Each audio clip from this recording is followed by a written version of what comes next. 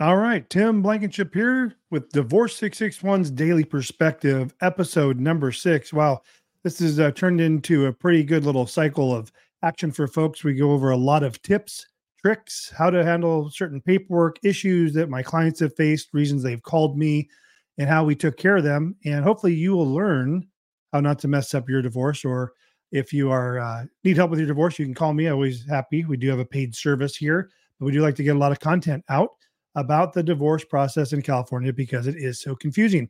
Today, we'll be talking about how we had an LA County divorce case finalized in 5 hours. We're going to talk about summary dissolutions. We're going to talk about true default cases that really messes people up, especially when you have errors on your petition. We had this happen in 2 clients we took on today, and I'll go over each of those cases. We're going to talk about how the clerk does not review your paperwork when you submit your petition and other documents. You think they're reviewing it. They're not.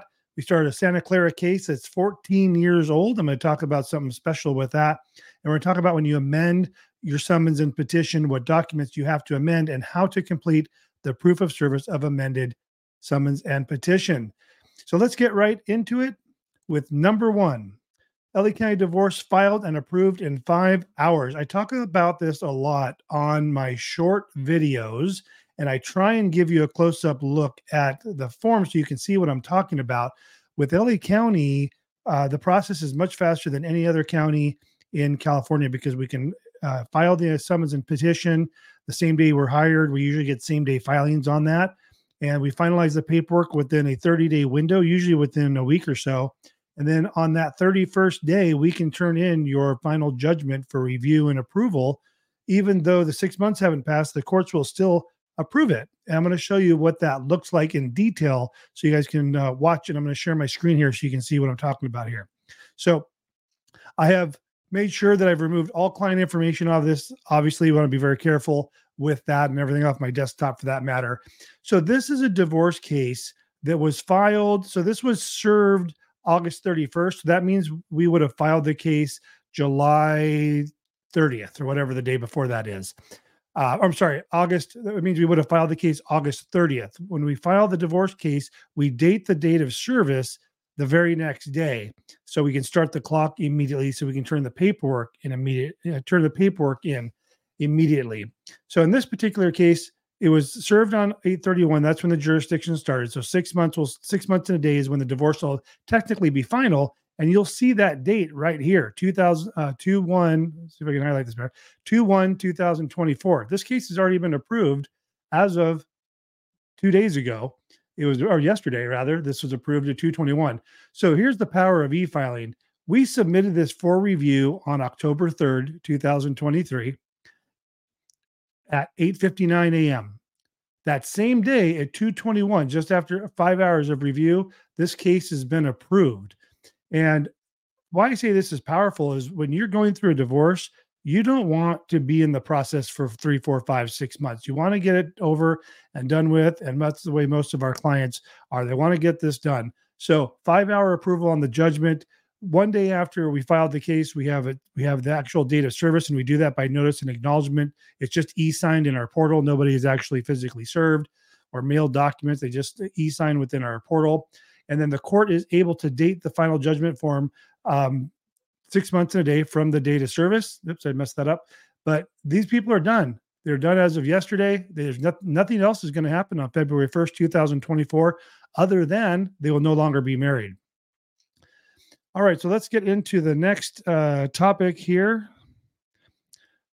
Next topic, number 2, e-filing of joint LA County petition timing. So we had 2 joint summary dissolution cases today. And while I sometimes demonize them for one issue, being that it can be revoked by either party, they are an amazing way to go through the divorce process if you are amicable, cooperative, and meet the criteria for a summary dissolution. Both these folks hired me today. These 2 separate clients hired me today. I finished the paperwork today. They e-signed it. We e-filed it, and the case has already been filed with the court. And with summary dissolutions, it's a one-off filing. There aren't additional documents that need to be filed afterwards. There's no notaries. There's no hearings. What will happen is 6 months will go by, and then if nobody has revoked the joint petition, then the court will process the divorce and mail out the divorce decree. So joint summary petitions, we do a lot of those, maybe 5 or 6 a month, where people qualify based on what you have to qualify for in order to qualify for a summary dissolution. Number 3, filed a new case in LA today.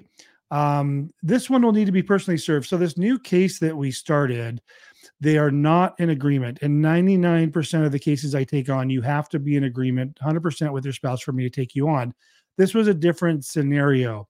It was a 33-year-long marriage. They had been separated for, I think, since 2018, so 5-ish years. But the reason I took these clients on, knowing it's going to be a default without an agreement, is because they have no combined assets or debts. So we're not going to have any problem with property division. We don't, because the court would force an equal division if that were the case on a default without an agreement. And with specifically, we're going to reserve jurisdiction for spousal support. And we're doing that intentionally. So she doesn't want spousal support, doesn't want to pay it, doesn't want to receive it, but we can't terminate the court's jurisdiction on spousal support because the marriage was over 10 years. If we were to mark terminate, which is what she wants to do, and we filed and served that, when we went to turn in the judgment and marked on the judgment terminate spousal support, the court will reject that because it's not allowed to be terminated on a marriage longer than 10 years. So to ensure that this particular judgment does not get rejected at the time of a submission, we are forced to mark the reserved jurisdiction box on the petition. What I can add to that is that default without agreement type cases, also known as true defaults, are some of the most challenging and difficult, highly technical cases to get through the court. Number 4, filed a petition, did not mark spousal, cannot finalize on default without agreement. Okay, so we had 2 cases today that we took on, that we started. The first case I was just talking about in number 3, they started with me from scratch. This next case, they had already filed, and when I reviewed their paperwork, they did not mark the spousal support at all. They left it completely blank. And we see that quite a bit where people they'll just skip right over the spousal support that maybe they don't understand. They're probably saying, here's what I think you're doing. I don't want spousal support. I'm not going to check any boxes under the spousal support section. I think it's number 8 on page 2 of the petition. So when that happens, and you're going to do a true default, again, becomes the problem on a true default, no agreement. If you don't check a box, specifically, you make an error anywhere on the form, you don't add property when there is, you don't mark the spouse, like in this case, they wanted to terminate spousal support, you can't then file a judgment, default judgment asking for it to be terminated. Here's the idea and theory behind why people don't respond. You file the case saying, this is what I'm requesting in the petition.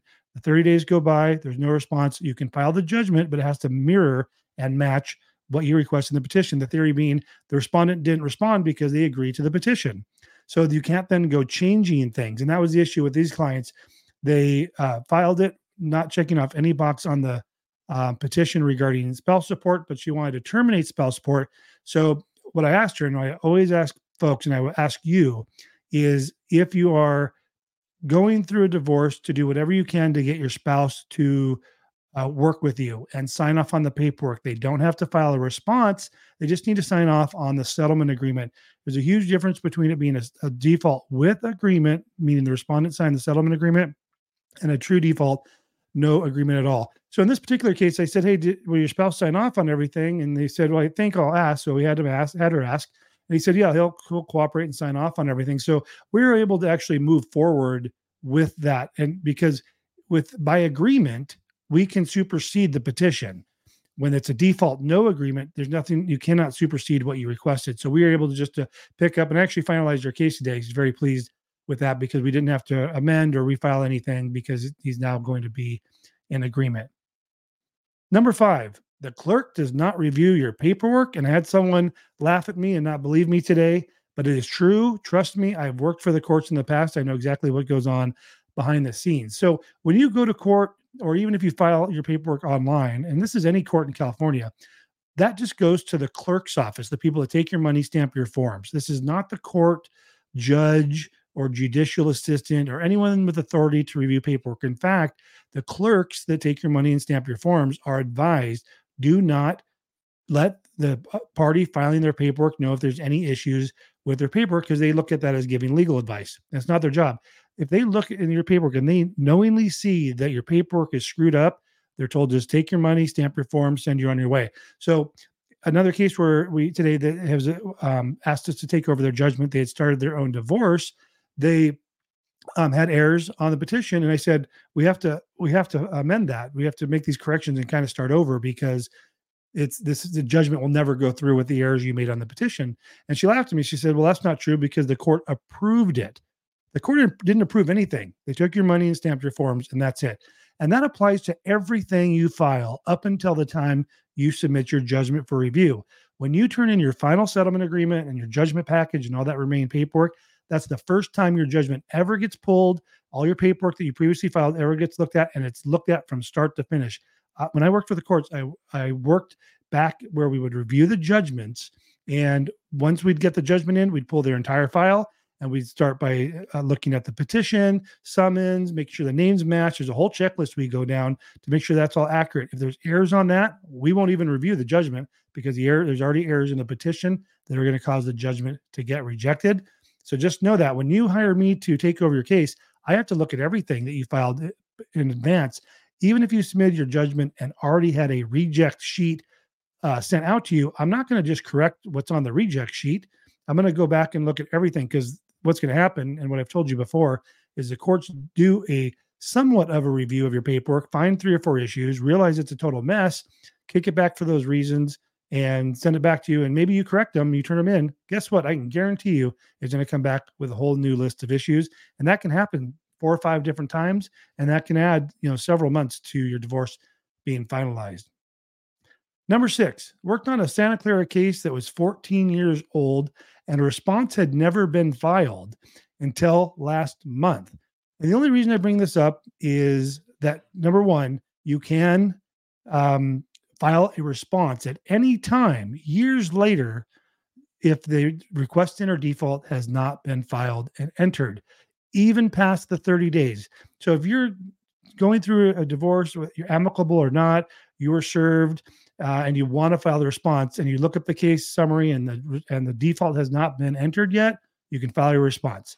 That's number 1. Number 2, I forgot what number 2 was. It had to do with the default being entered and being able to file a response. But that was kind of what I want to talk about, is you can still file your response all this time later.